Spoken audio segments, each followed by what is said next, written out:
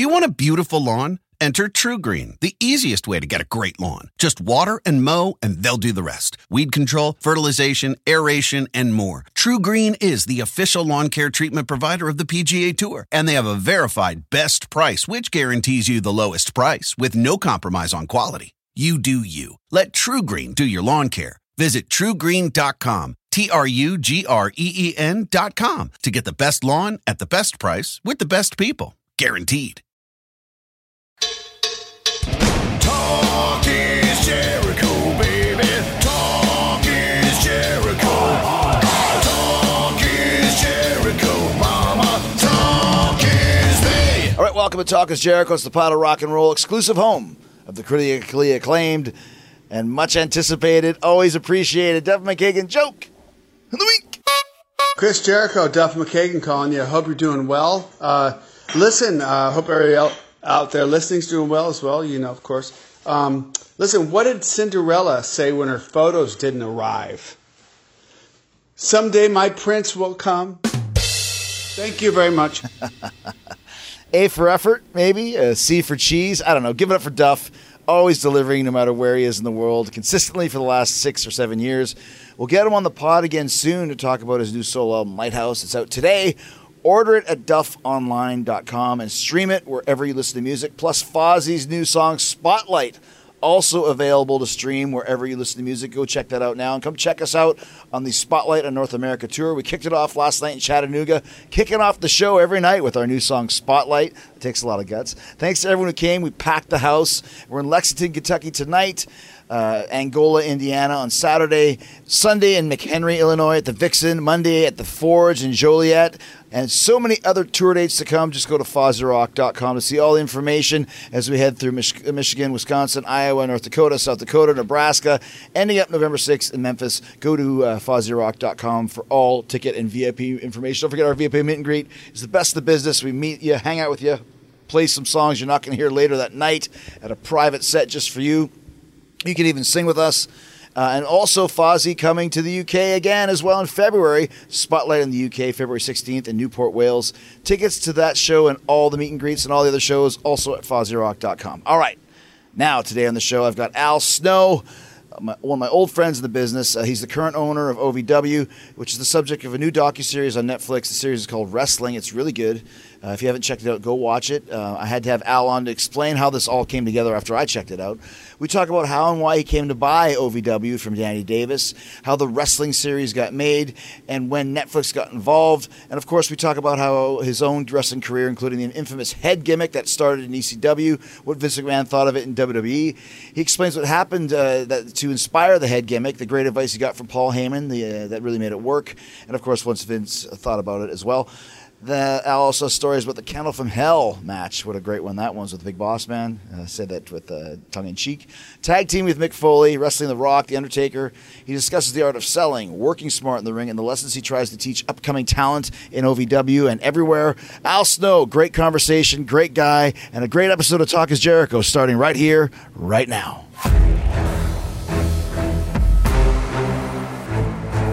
Al Snow. As I live and breathe, man. How you doing? Doing great. How are you? I am doing excellent. It's great to see you. It's been a long time in person, Yeah. but I've been watching you through your window every night. Why I leave it open, you know? It should keep open. And also, of course, on Wrestlers, which I really didn't know anything about this show. Some of my friends started talking about it and kind of telling me about what was going on. So I checked it out, and I thought it was an amazing kind of 6-7 part documentary basically on you and what you're doing now. How did you feel about it, and how did it start coming about? And kind of tell me a little bit of a story about how this documentary happened.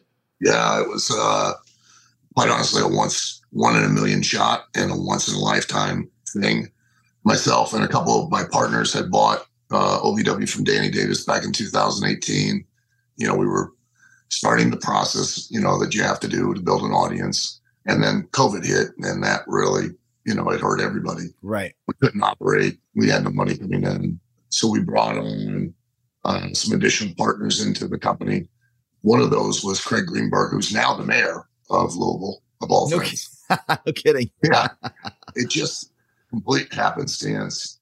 they had both he and his wife knew this lady from high school, I guess. And she came back into town to attend a wedding. One thing led to another. He mentioned about the wrestling thing, and she found it interesting, took it to one of the other executives. His name's Alejandro Mendez out there with BBC America. He was really fascinated by the idea of this little wrestling company. And he came and filmed like a 5-6 minute teaser tape that he then showed to Greg Whiteley, who is famous for Last Chance U and Cheer. Mm-hmm. The guy's so talented, does absolutely amazing work. They somehow sold him on the idea. And then he went to Netflix. They sent him out to film a little short episode to pitch to the executives. And, one thing led to another. And Greg and his crew showed up last May, the end of May, and they were here until the end of August, filming 12, 16 hours a day, 7 days a week. And I try to make sure I emphasize that it's not a reality show. Like, it was a documentary.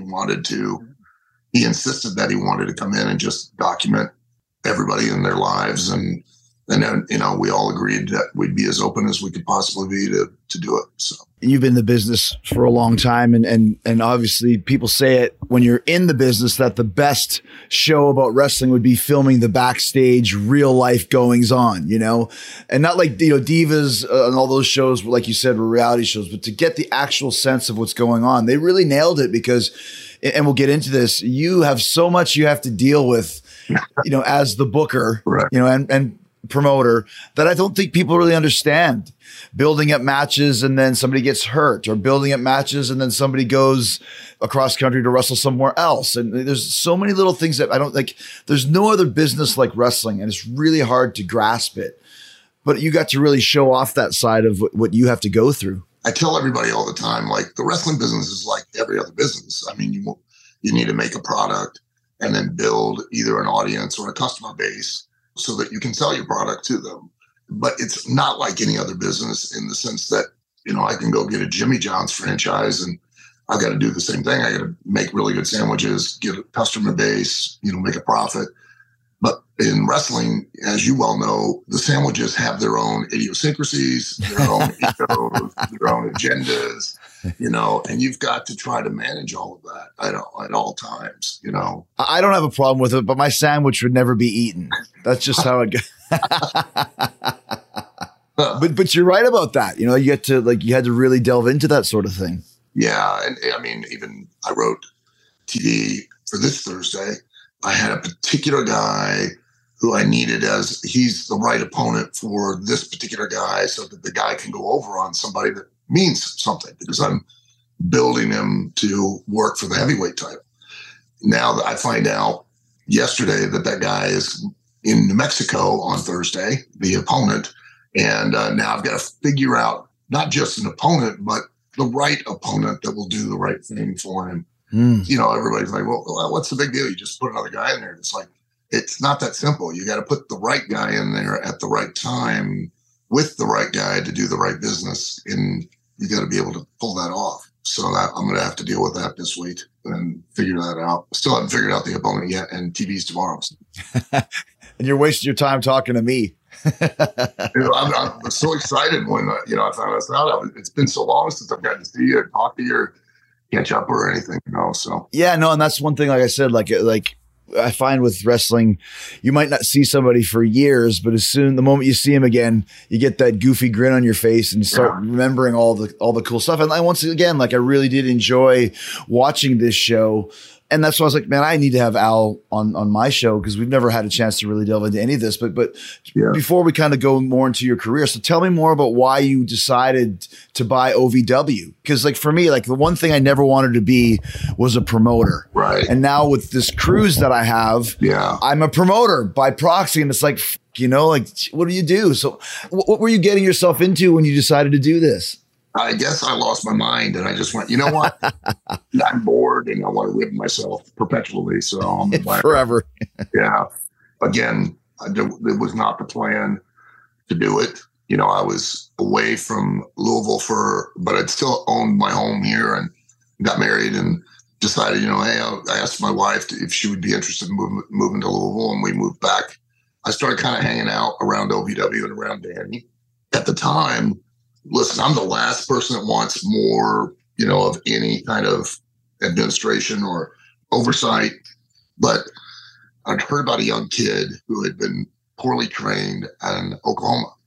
He died. He had an injury in the ring where he looked like just a spine buster or something, but struck his head and had brain swelling, and got to a point where they had to pull the plug. So, and at the time, I was kind of going around, you go around the independents and stuff like that. And I was seeing guys, and not just from, I want to make this perfectly understood, that it wasn't from just an aesthetic or cosmetic appearance.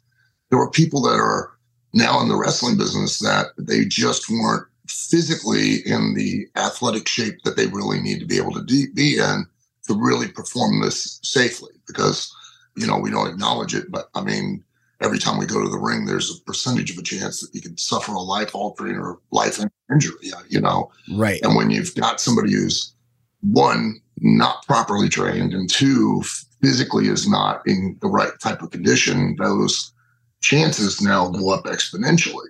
Right. I guess because when I broke in, and I'm sure even back in the day when you did too, there were standards, and guys were held accountable for whoever they brought into the business. And then that kind of went away. My wife is a licensed masseuse. I just thought, why is it like, you want to be a barber, you want to be a beautician, even a mortician? I mean, what are the odds that something could go wrong there? The guy's already dead. But you want to be any of these licensed professions, you've got to go to a state accredited school. You got to be taught by a state accredited teacher. You've got to complete a number of required hours. And then you've got to have a certain amount of residency, hands-on experience under supervision before you can even take a test to be licensed as any other vocation. And so I felt like, why are we not having that for wrestling? Right. To raise the standards and then raise the performers. I went to a meeting of the board of directors for the Kentucky Boxing Wrestling Commission, and I met who's now a great friend. His name's Chad Miller, who was was the executive director. And at that time, one thing led to another. And, Chad and I went in partners with another partner named Joe Reeves, and bought, I thought was just kidding at the time, but he wasn't kidding. Were you interested in buying a wrestling business? And I was like, oh, go ahead, Danny, you're not going to sell this. And then sure enough, he was willing to sell it. And I was willing to get ribbed and buy it. And, and it's been, been an amazing experience ever since. I mean, it's absolutely probably one of the most challenging, time-consuming things I've ever done, but it's also been really rewarding in a lot of ways as well. All ribs aside, and take away the financial burdens, whatever they may be, this is a great way for you to stay in the wrestling business and kind of use all your experience that you have. Because, I mean, I saw you when you had your last match, when you came back to the ring, and, you didn't really want to do that. You can't wrestle forever, but you can be in the business and use your influence to help not just the kids in the camp, but also the business as a whole at Territorial Vibe, right? Yeah. And you'll understand better than anybody. And that's what I'm trying to do is I want to build a sustainable, operational, regional place where new talent can come and be taught and held to standards and get experience on a certain level, and then, go on to bigger and larger platforms like AEW or WWE.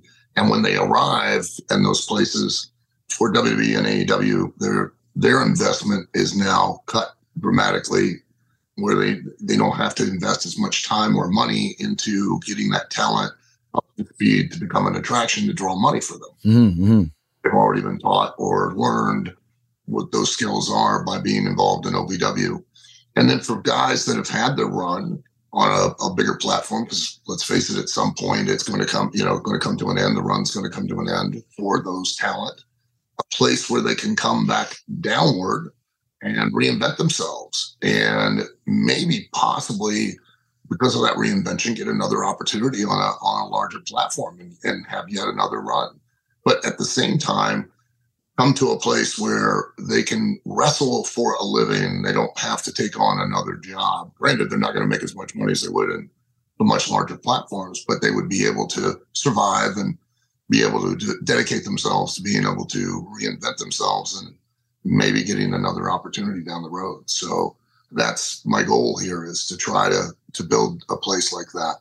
As a business, I think we desperately need something.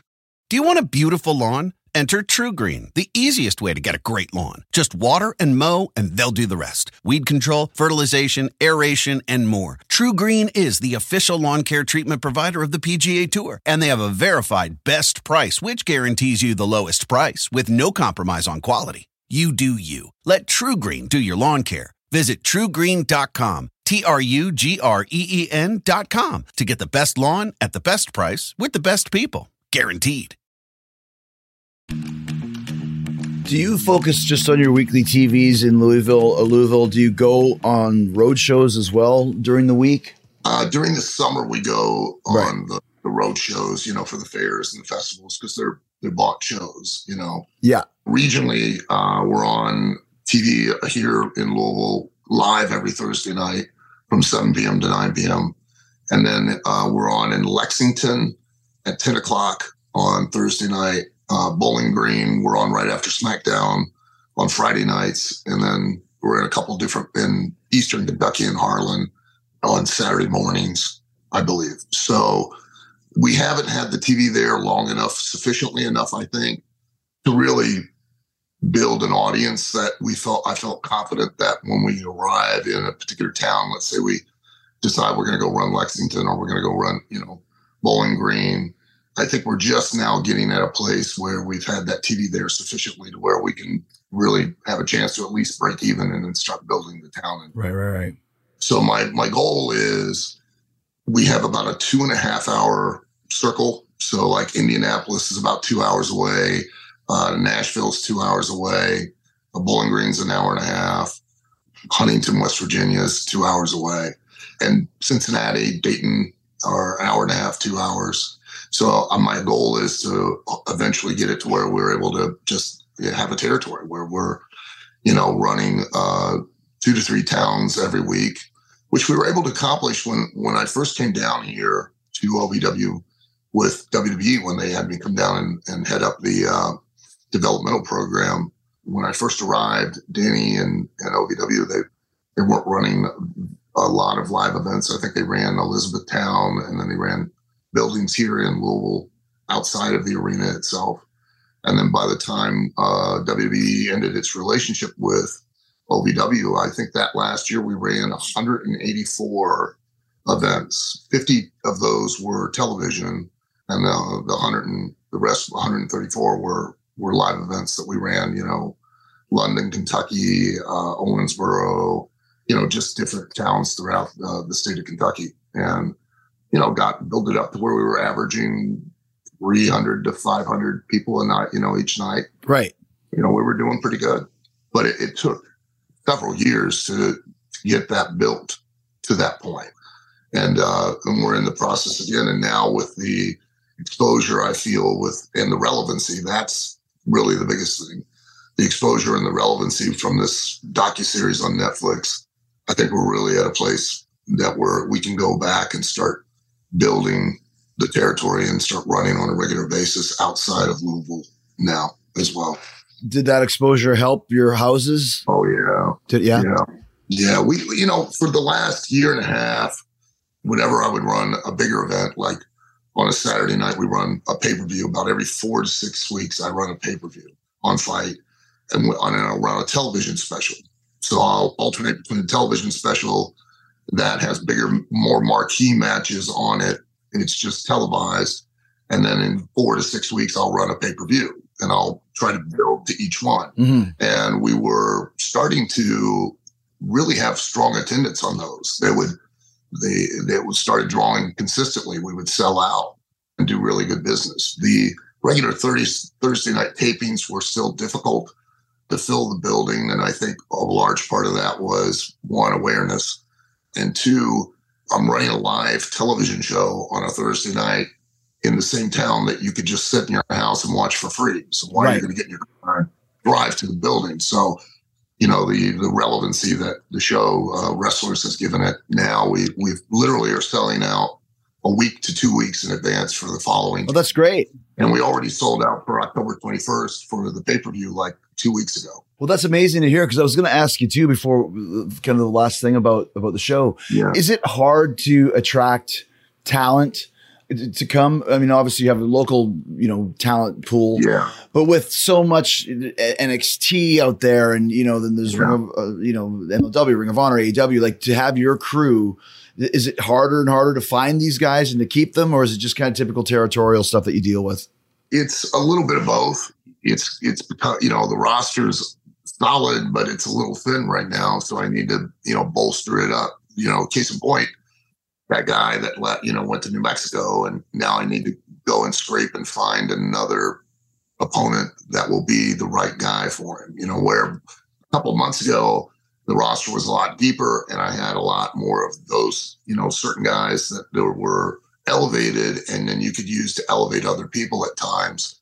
And now it's gotten a little thin at the moment, so I've got to find some more pieces of the puzzle, so to speak. So how do you attract people to come in? Like, just scour the locals, or are you trying to get people from national places, or how does that work? I usually try to, like right now, EC3 has been coming in almost a year now, working with me and being here on a regular basis, which has been a big boon.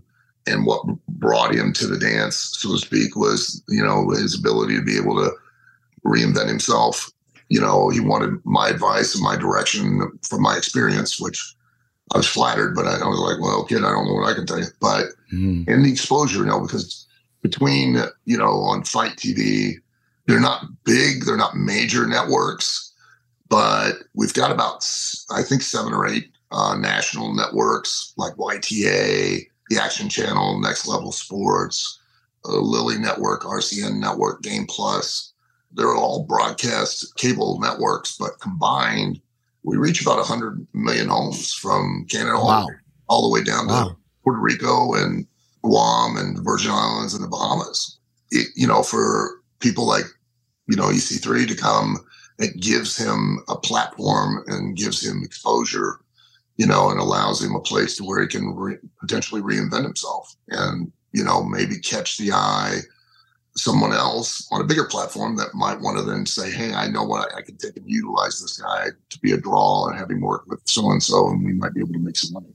Do you want a beautiful lawn? Enter TruGreen, the easiest way to get a great lawn. Just water and mow, and they'll do the rest. Weed control, fertilization, aeration, and more. TruGreen is the official lawn care treatment provider of the PGA Tour, and they have a verified best price, which guarantees you the lowest price with no compromise on quality. You do you. Let TruGreen do your lawn care. Visit TruGreen.com, TruGreen.com, to get the best lawn at the best price with the best people. Guaranteed. Let's talk about you for a bit, because one of the things I loved about when you come out of retirement or whatever it is that you bring out Head, and people still go nuts for Head. Yeah. Talk about this crazy invention from, 25 years ago. It's still one of the most unique characters, gimmicks ever. What do you think it is about Head that has got such longevity, where you can bust this thing out whenever and people still go nuts for it? In my opinion, it's what I tell all the wrestlers from what I've learned from my experience is that the ability to believe that I was really crazy and talking about Head. And I thought it was a person that spoke back to me, and people believed it. And that was why, for much like yourself, and like I tell guys like yourself and Steve Austin and The Undertaker, that's the one key to being a star, not just in wrestling, but, anything. If they can believe in who you are, they'll believe in anything you do. That's right. I mean, let's be honest. I mean, I've been able to convince people I can knock another human being unconscious with a plastic head. I can't even knock a toddler out. I mean, I've tried. They usually just fall back and cry, and then their parents get all weird and want to call the cops. And stuff. Like, call the cops on your son Billy, because he's not selling. Right, exactly. That's the true faux pas here. Yeah. But, like a good example is Taker. We're selling that we're competitive prize fighters, much like MMA, boxing, and yet this guy's a dead guy. When I was first with the company, I think it was 95 or 96 when we were still doing the In Your House pay-per-views. And it was Indianapolis, and they're doing a Buried Alive match with Mick Foley and Undertaker. They put him in the grave, they cover it up, and then a lightning bolt that no one in the building could see, it was just on TV, comes down and strikes the grave, and a big explosion, and his hand comes up to the grave, and no one questioned it. Yeah. Nobody went, hey, wait a minute. What the hell is this? Nobody for a second thought about it. They just went, oh yeah, he's a dead guy. Well, it makes sense, you know. But you know that's one of the rules. Like anybody that's ever been like in a faction with me, like you know the Inner Circle guys or Jericho Appreciation Society guys or anybody that I work with, play it straight. If you play it straight, you can do the most goofiest thing ever. But if you play it seriously, yes, it works. Yeah. And like you said, like Undertaker, like you believed he was dead because he played it straight, or you with Head, you believed it because you could have just made it wacky, like, hey, oh, this head's so like, but you played it fucking straight, and that's what really hooks people. Yeah, because if you believe, they'll believe, you know. Right. And I tell this, you know, I've brought it up a couple of times. I mean, it was not comfortable, believe me. It was awkward a lot of times, but you know, when I would travel by myself, I would take the Head in to restaurants and set him on the table and order food for both of us. I'd argue about the fact that they weren't going to eat and I was going to have to pay the bill again. And you know, I got kicked out of a lot of places. People would come up, hey, you know, sir, you're making the guests uncomfortable. Like, well, they're making us uncomfortable. So who should leave first? Like, well, we're going to call the cops. I go, okay, I got to go. Just thinking about this though, like this is kind of late 90s, early 2000s. It's basically pre-cell phones and everybody's videoing and social media. Yeah. You're basically doing this for the 25 people in the restaurant, hoping that one or two of them are wrestling fans, which would then spread the word around. And maybe none of them are, but it's not like you're going in there and someone's filming it and posting it on their social media for thousands to see. No, and I'm hoping that if they're flipping through the channel on Monday night, you know, and I happen to walk out and, you know, the guy's sitting there goes, hey, honey, come in here. There's that lunatic that was talking to that head. Now they believe in me. So now they're going to believe in anything they do. And they're going to want to watch me because they really think I'm crazy. You know, it gets uncomfortable, but, you know, that's, I think, the one thing that makes us different and also makes us even more recognizable than like a major acting star, movie star, is that we're not just a character in a film. We are that character. And right. People recognize us and connect with us a lot more intimately than they do just, you know, Tom Cruise is an amazing actor, but you might have loved him in, you know, Last Samurai, but you might not care for him in Mission Impossible. Right. But Taker is going to be Taker, wherever you see him. Steve Austin's going to be Steve Austin. Vince is going to be Vince. You know, all of that. It's an advantage, but it also means you've got to always give them what you sold them on TV so that they can continue to believe in it. How did you kind of come up with that idea? Because I remember being in Smoky Mountain, and either you had just been there or were just coming in when I was leaving. I remember Jim Cornette saying he's the best kept secret in wrestling. Al Snow, you know. Then you kind of, like you mentioned, you go to WWE for a while and you do a couple gimmicks there that don't really work. You end up in ECW, which at the time was very hot. Yeah. Where did this Head character idea come from? I went to ECW on loan from WWE or WWF at the time because I tried to quit. You know, that was a big decision. I knew that if I stayed there, I had a spot and I wasn't going in. It wasn't, they saw me as a certain way and I had to get out of there and go somewhere else and reinvent myself to either make them want to invest in me and bring me back or get Paul to invest and keep me or Eric, you know, Bischoff to try to pay to steal me. So I knew I had to do something. And so, you know, thanks to Chris Candido, God bless him, you know, which none of us knew at the time that Paul was working very closely with Vince. We all thought that, you know, there was still that angst and that rivalry. And it turned out that Paul was literally going over to Vince's house and helping him write TV all the time. So Chris went to Paul, and then Paul went to Bruce Pritchard, and they put me on loan. You know, Paul didn't really have any plans, and I assumed and thought that if you watched me on Raw as Leif Cassidy, anybody that's that happy has got to be a little bit off. You know what I mean? Right. And then for the fans that were in ECW that kind of knew me and knew how long I'd already been doing it, and from, you know, all the tape trading and the newsletters, I figured anybody that had been doing it as long as I had would at some point start to be frustrated, and that frustration would cause a nervous breakdown. So I tried different ways to show that, and nothing was working. And then I was reading a book on abnormal psychology, and there was a case study of a woman who had schizophrenia and what they called transference disorder, where she heard the voices from inanimate objects, but she thought they were mentally ill, not her, that she was perfectly sane, and that they were what was crazy, not her. And so I was in the back at the ECW arena where they used to do the Mummers Day parade floats, and I found a styrofoam head, and I was taking pictures with Great Sasuke. We had just had a match, and Shun Yamaguchi was taking pictures for the Japanese magazines, and I was posing with the head. I remembered when Mick and I were riding in the car with Sid Vicious and Bob Holly, and Mick had a styrofoam head that he would use to keep his leather mask. When he was Mankind, he would put that on so it would keep its shape. And Midian had the week before in Toronto or someplace had thrown it up in the air, and it caught the ceiling fan and kind of nicked the mouth. And so Mick was sitting there playing with it and calling it Elaine, and like he was going to do weird things to it when he got back to the hotel room. And then that combined with the case study of that woman, I was like, oh, I'm going to start carrying this styrofoam head with me, and I'm going to, if anything happens that's bad, I'm going to blame it.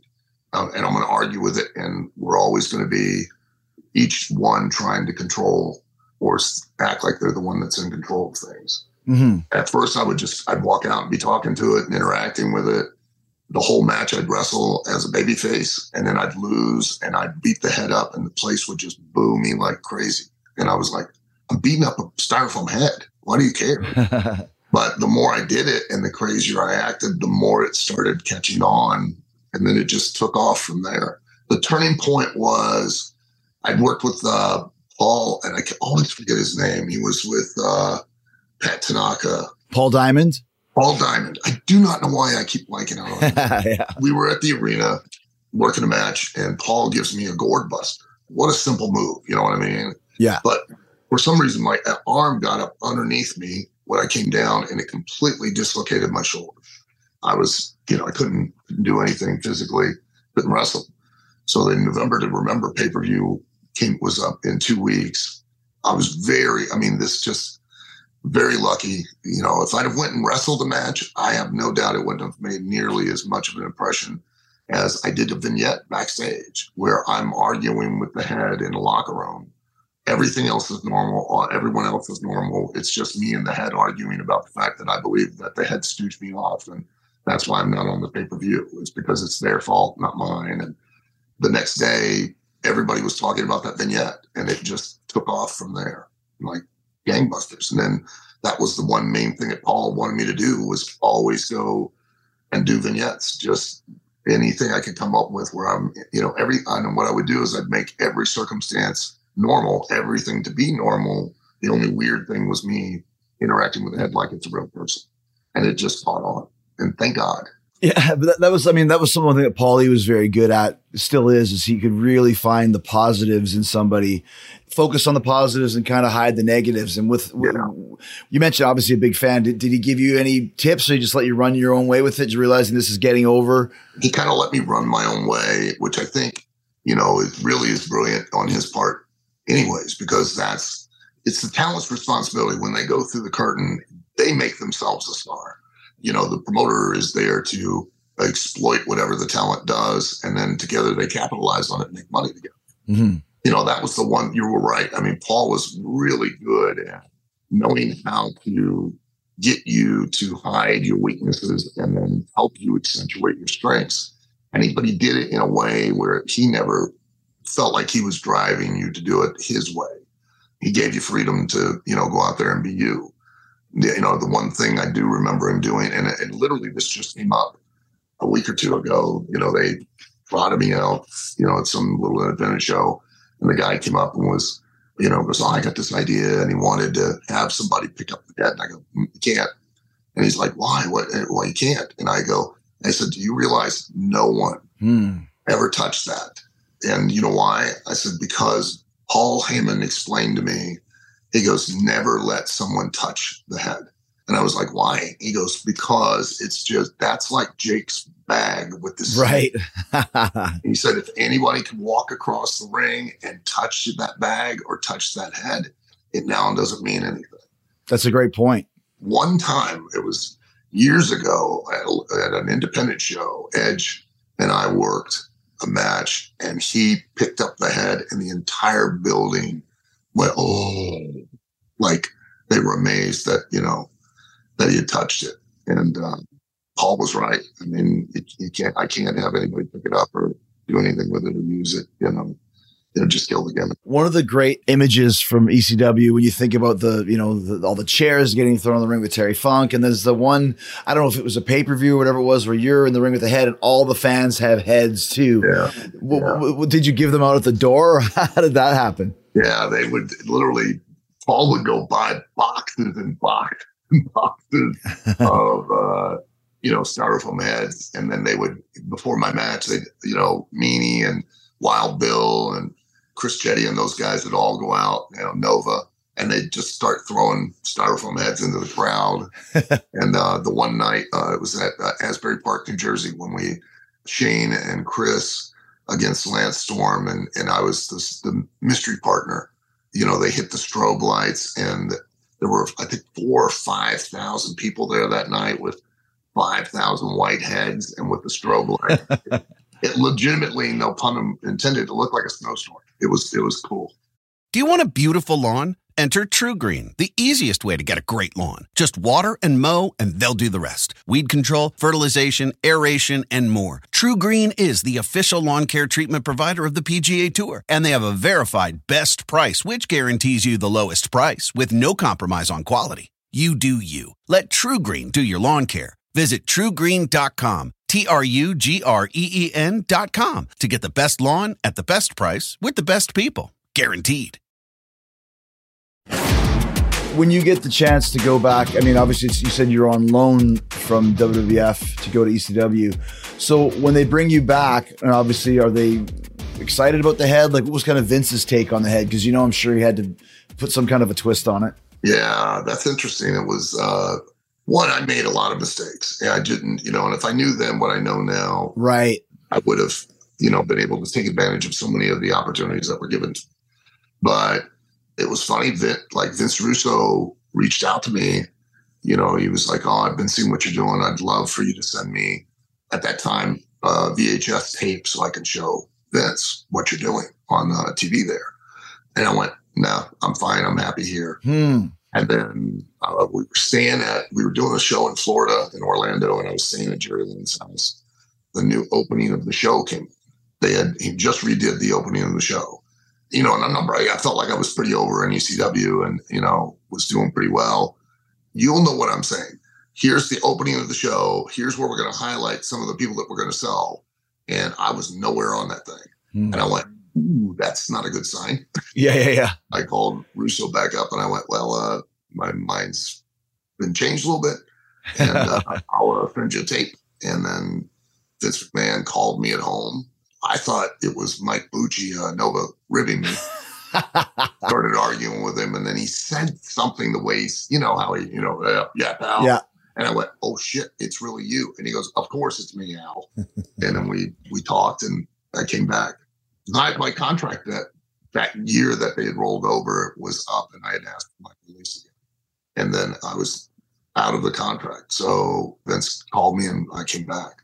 Did he have any opinions on the head, or did he pretty much let you do what you wanted to do as well? Yeah, he didn't understand it. And he even told me that he didn't believe that people could be insane, that they didn't suffer from mental illness. He didn't think that was possible.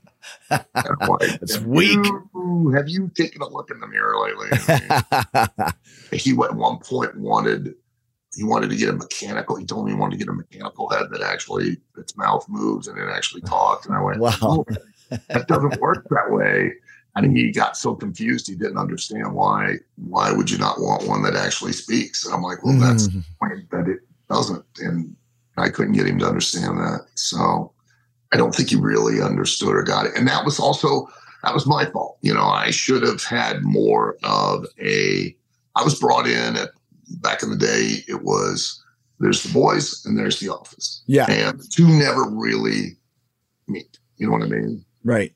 So I didn't really, and I should have developed more of a direct relationship with Vince and had more direct conversations, which would have really facilitated a lot of things, I think, and would have allowed me to be the piece in the puzzle that he needed at the time. He needed it more than what I was.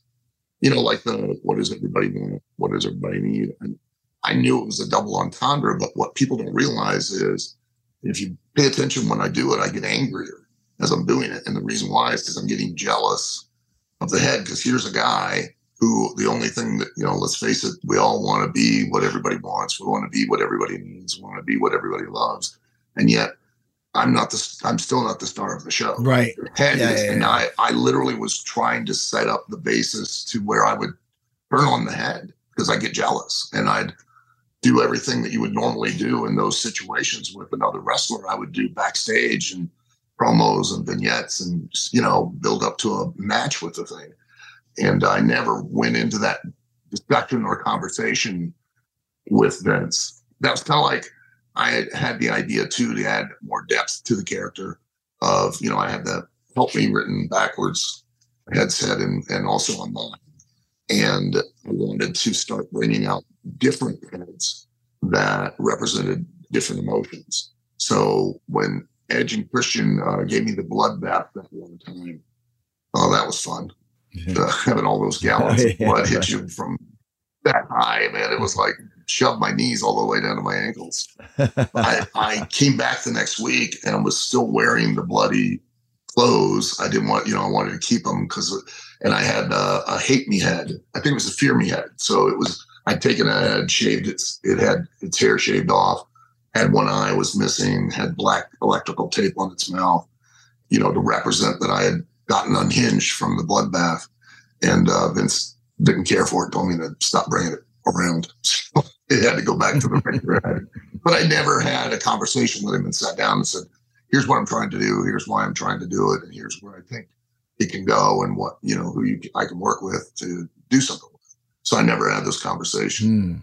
I don't know how it was for you, but like the entire time I was there, I would show up to TV or pay-per-views and I had no idea what I was doing or why I was even doing it, you know? Right. I think back now, I had like pre-tapes on with Hunter and Stephanie, but nobody told me what was the purpose of it or why I'm doing it or what they're wanting of it. You know, I'm flying blind, but that's also, I have to take responsibility because I never asked. You know, should have asked, right.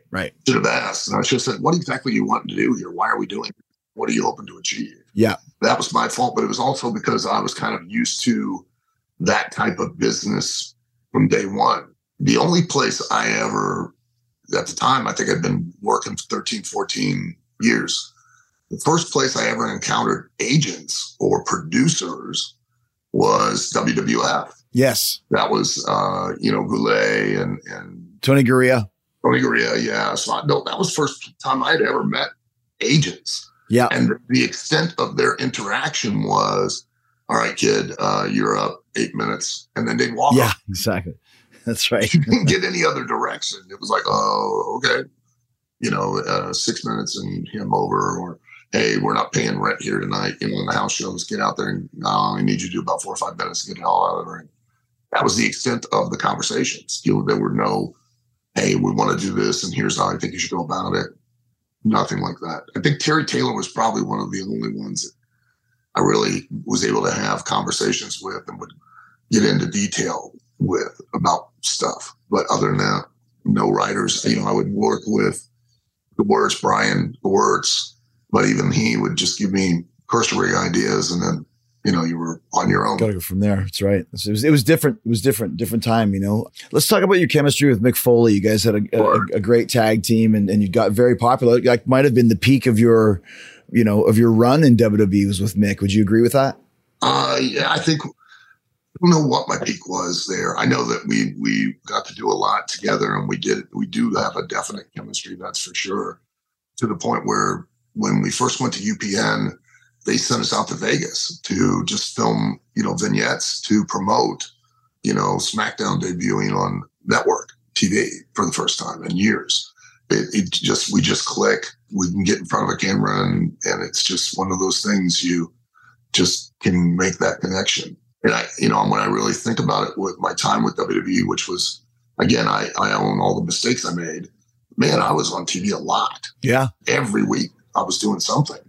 And I really, at the time, I couldn't see the forest for the trees as to just how an amazing an opportunity it was. And, you sit there, they're not letting me win, or you get caught up in that silly BS and attitude when you start to understand that, the wrestling show itself is nothing more than a commercial to sell a product, which are the wrestlers. And then when the wrestlers go out, it's nothing more than a commercial every time they go in the ring.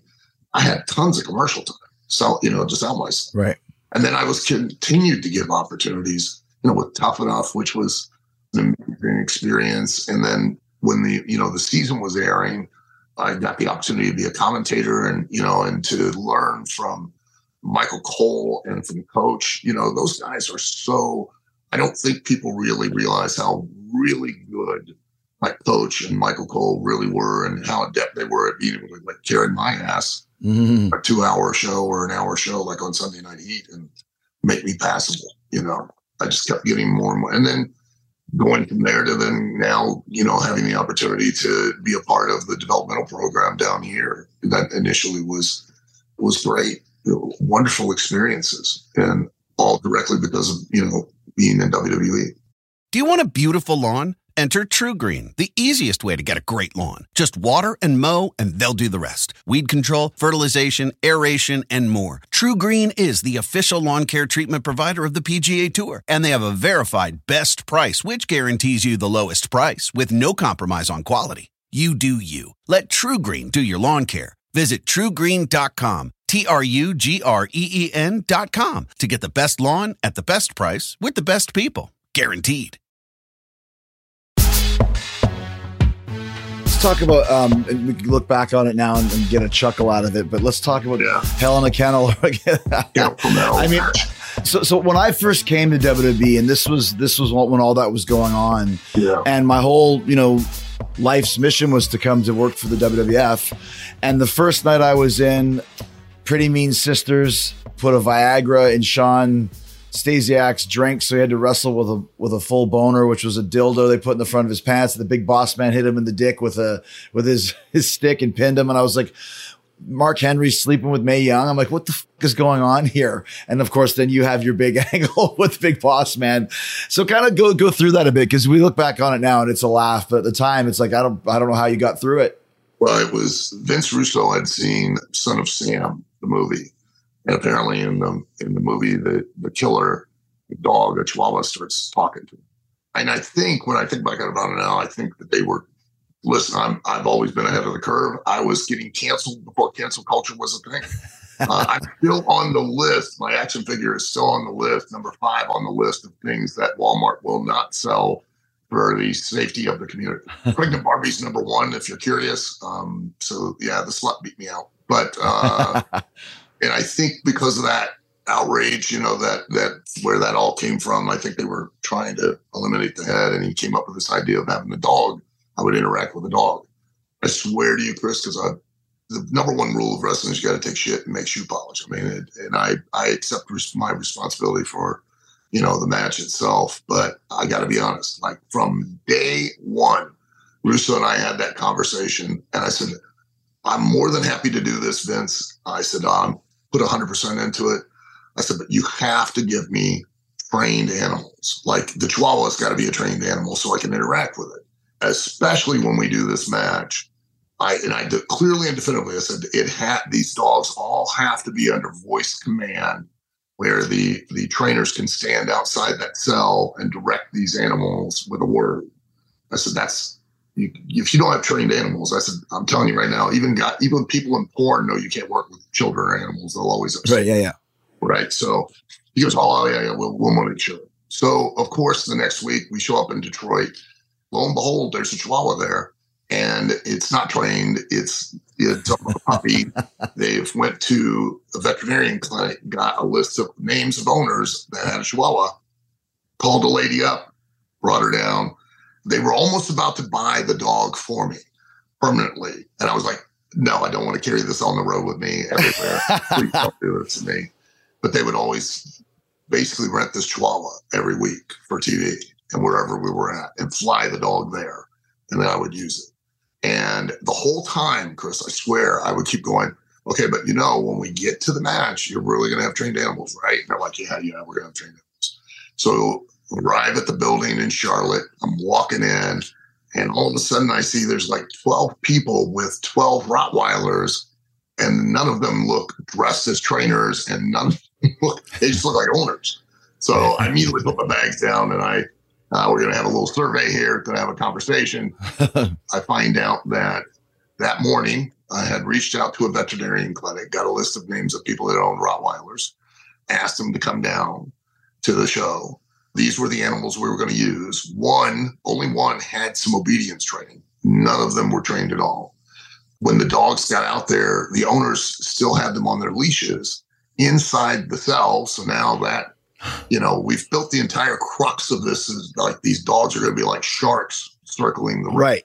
And that's the jeopardy of the match. It's like a lumberjack match, but it's with dangerous Rottweilers, right? Yeah. Yeah, but they are now urinating, defecating, and fornicating to where we can't even show them on camera. The biggest high spot of the night with the dogs was when one of the owners, a very heavy-set man, was running with the dog down to the ring, tripped and big splashed his own dog.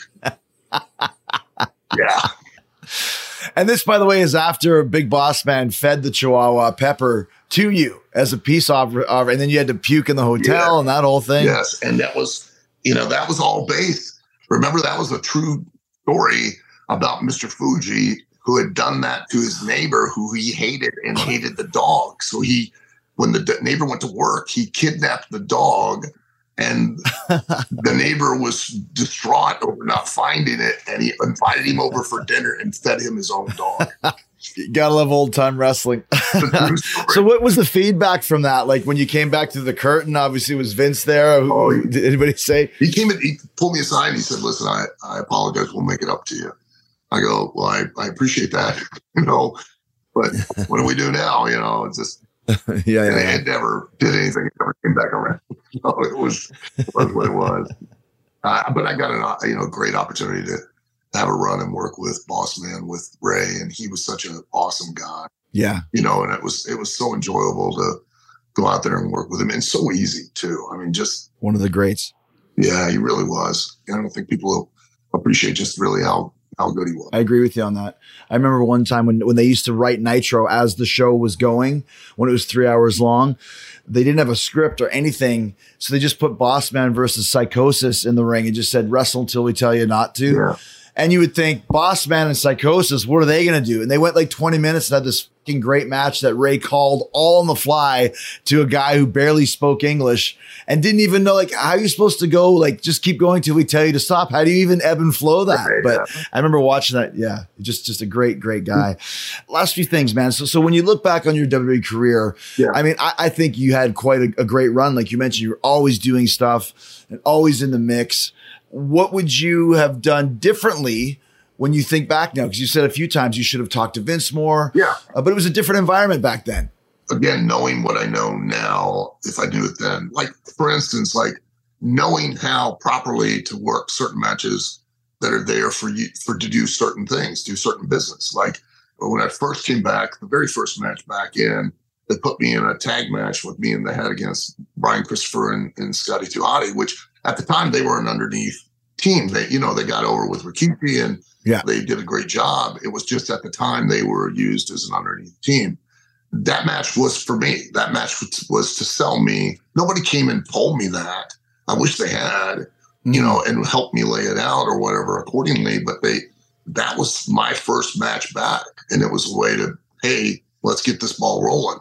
And, Jerry Lawler suggested, this will be a great finish if we put the Head and Shoulders shampoo bottle in the head and pin the head instead of you.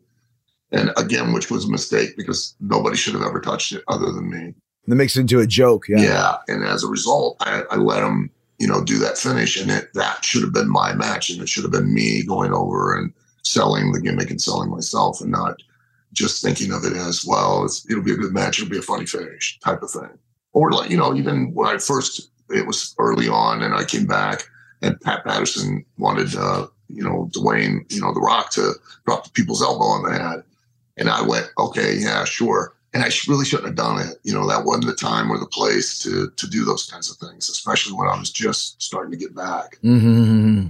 Oh, and you realize those things now, and I could have put myself in a much better position than what I had done. But I'm not complaining. I mean, I learned from those experiences, and that's what I tell everybody, when I train them, is I'm like, look, I'm not going to tell you I know everything about wrestling, because I don't. But what I can do is I can let you have the benefit of my experience where I've made mistakes. I'm aware of those mistakes. I own them. And now I can communicate to you what you should not do or should do at certain times based off of those experiences to allow you to better capitalize on those opportunities you're going to get. That's my one big thing, is that I've got 41 years of mistakes. Mm-hmm. I've got successes and things like that too, but I have came to realize a lot of the mistakes, because the more I start communicating to younger talent or, even veteran talent, about things, and I start going, oh, I did that. I'm here telling them, don't do X, Y, Z, or you should have done X, Y, Z because we were trying to sell this way. And I realized that right then and there that, I had done those very same things. So, and they say, if you want to really master something, start teaching other people about it, and it will open up doors for you and understanding that you never had actually had. So that I'm very grateful for. I hope that I can communicate those things to the talent so that they can avoid those same pitfalls. Like the conversation we're having now, go have a direct relationship with the promoter, with Vince McMahon. You know what I mean? If you have a question, go in and ask it, because that way what you're needing to do and the best way to deliver and make his vision come to life. But without that direction, it's a hit and miss proposition. So learn from my mistake. Now make sure you don't repeat it. Steve Austin told me that, I think, my first couple weeks in WWF back in '99. You have to establish a personal relationship with Vince. Yeah. It's going to take a while, but you have to do that. And that advice still rings true to this day. Yeah. Last few questions for you. What's kind of the next step for OVW? Where do you want to take it? How do you want to grow it? The next step is now I'm really going to have to work even harder. And that's why I keep telling the talent, now we're really going to have to buckle down, because we have such an incredible springboard, and that's exactly what it is. It's just a springboard, and we've got to utilize this now to really build an audience and build a fan base, right, that will outlast the shine that the Netflix show has put on us. And that's going to take a lot of work. It's going to take a lot of dedication and time.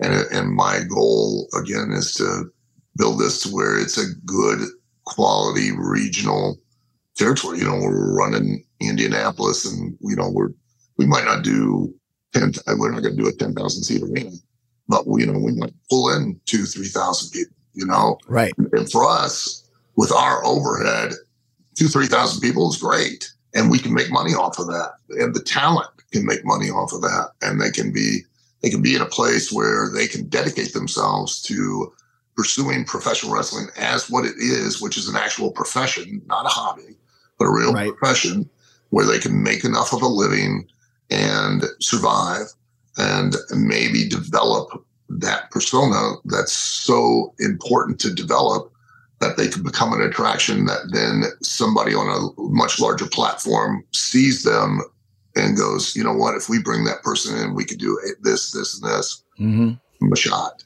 And that both for young talent and for, talent to reinvent themselves. I really believe that, one, I think there's a need in the business for that desperately.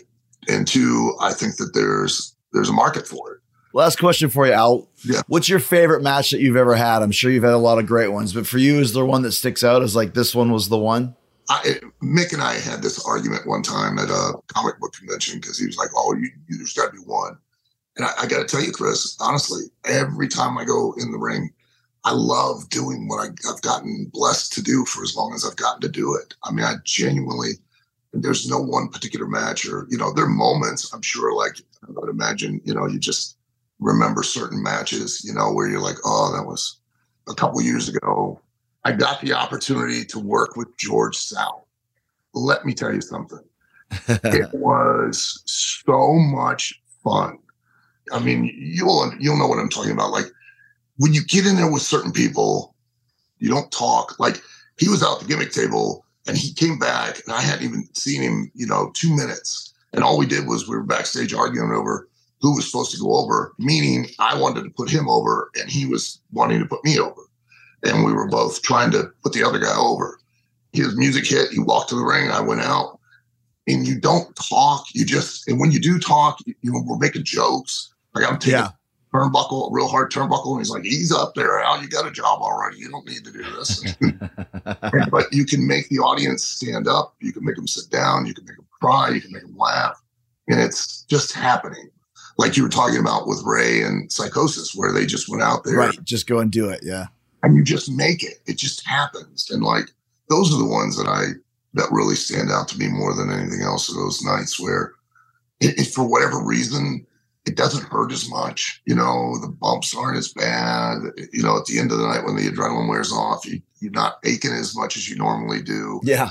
And I don't know what it is about those matches, but man, and that's the one thing that really has always took me, I think more than anything else, is I just keep chasing that feeling, that high of being in that ring, just things just happening, just not even thinking about it. Well, dude, it's been great talking to you and reconnecting. Like I said, congratulations on Wrestlers and on OVW. And like I said, man, it's always cool to reconnect for sure. Yeah, I was really looking forward to it, just to catch up again and get to see you and get to talk to you.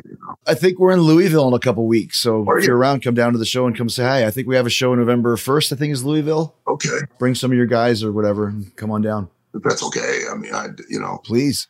I always tell my wife, like, she's like, when Raw or something comes into town, she goes, you should just go. And I go, you can't do that. That's not the way this works. Like, you have to be invited and there are rules to this business. And she's like, that just doesn't make any sense. I go, it's the wrestling. I'm inviting you. I appreciate it. Yeah, I'd love to come down and catch up with Spawn. All right, bud. Good seeing you, Al. Good seeing you too. You take care, Chris.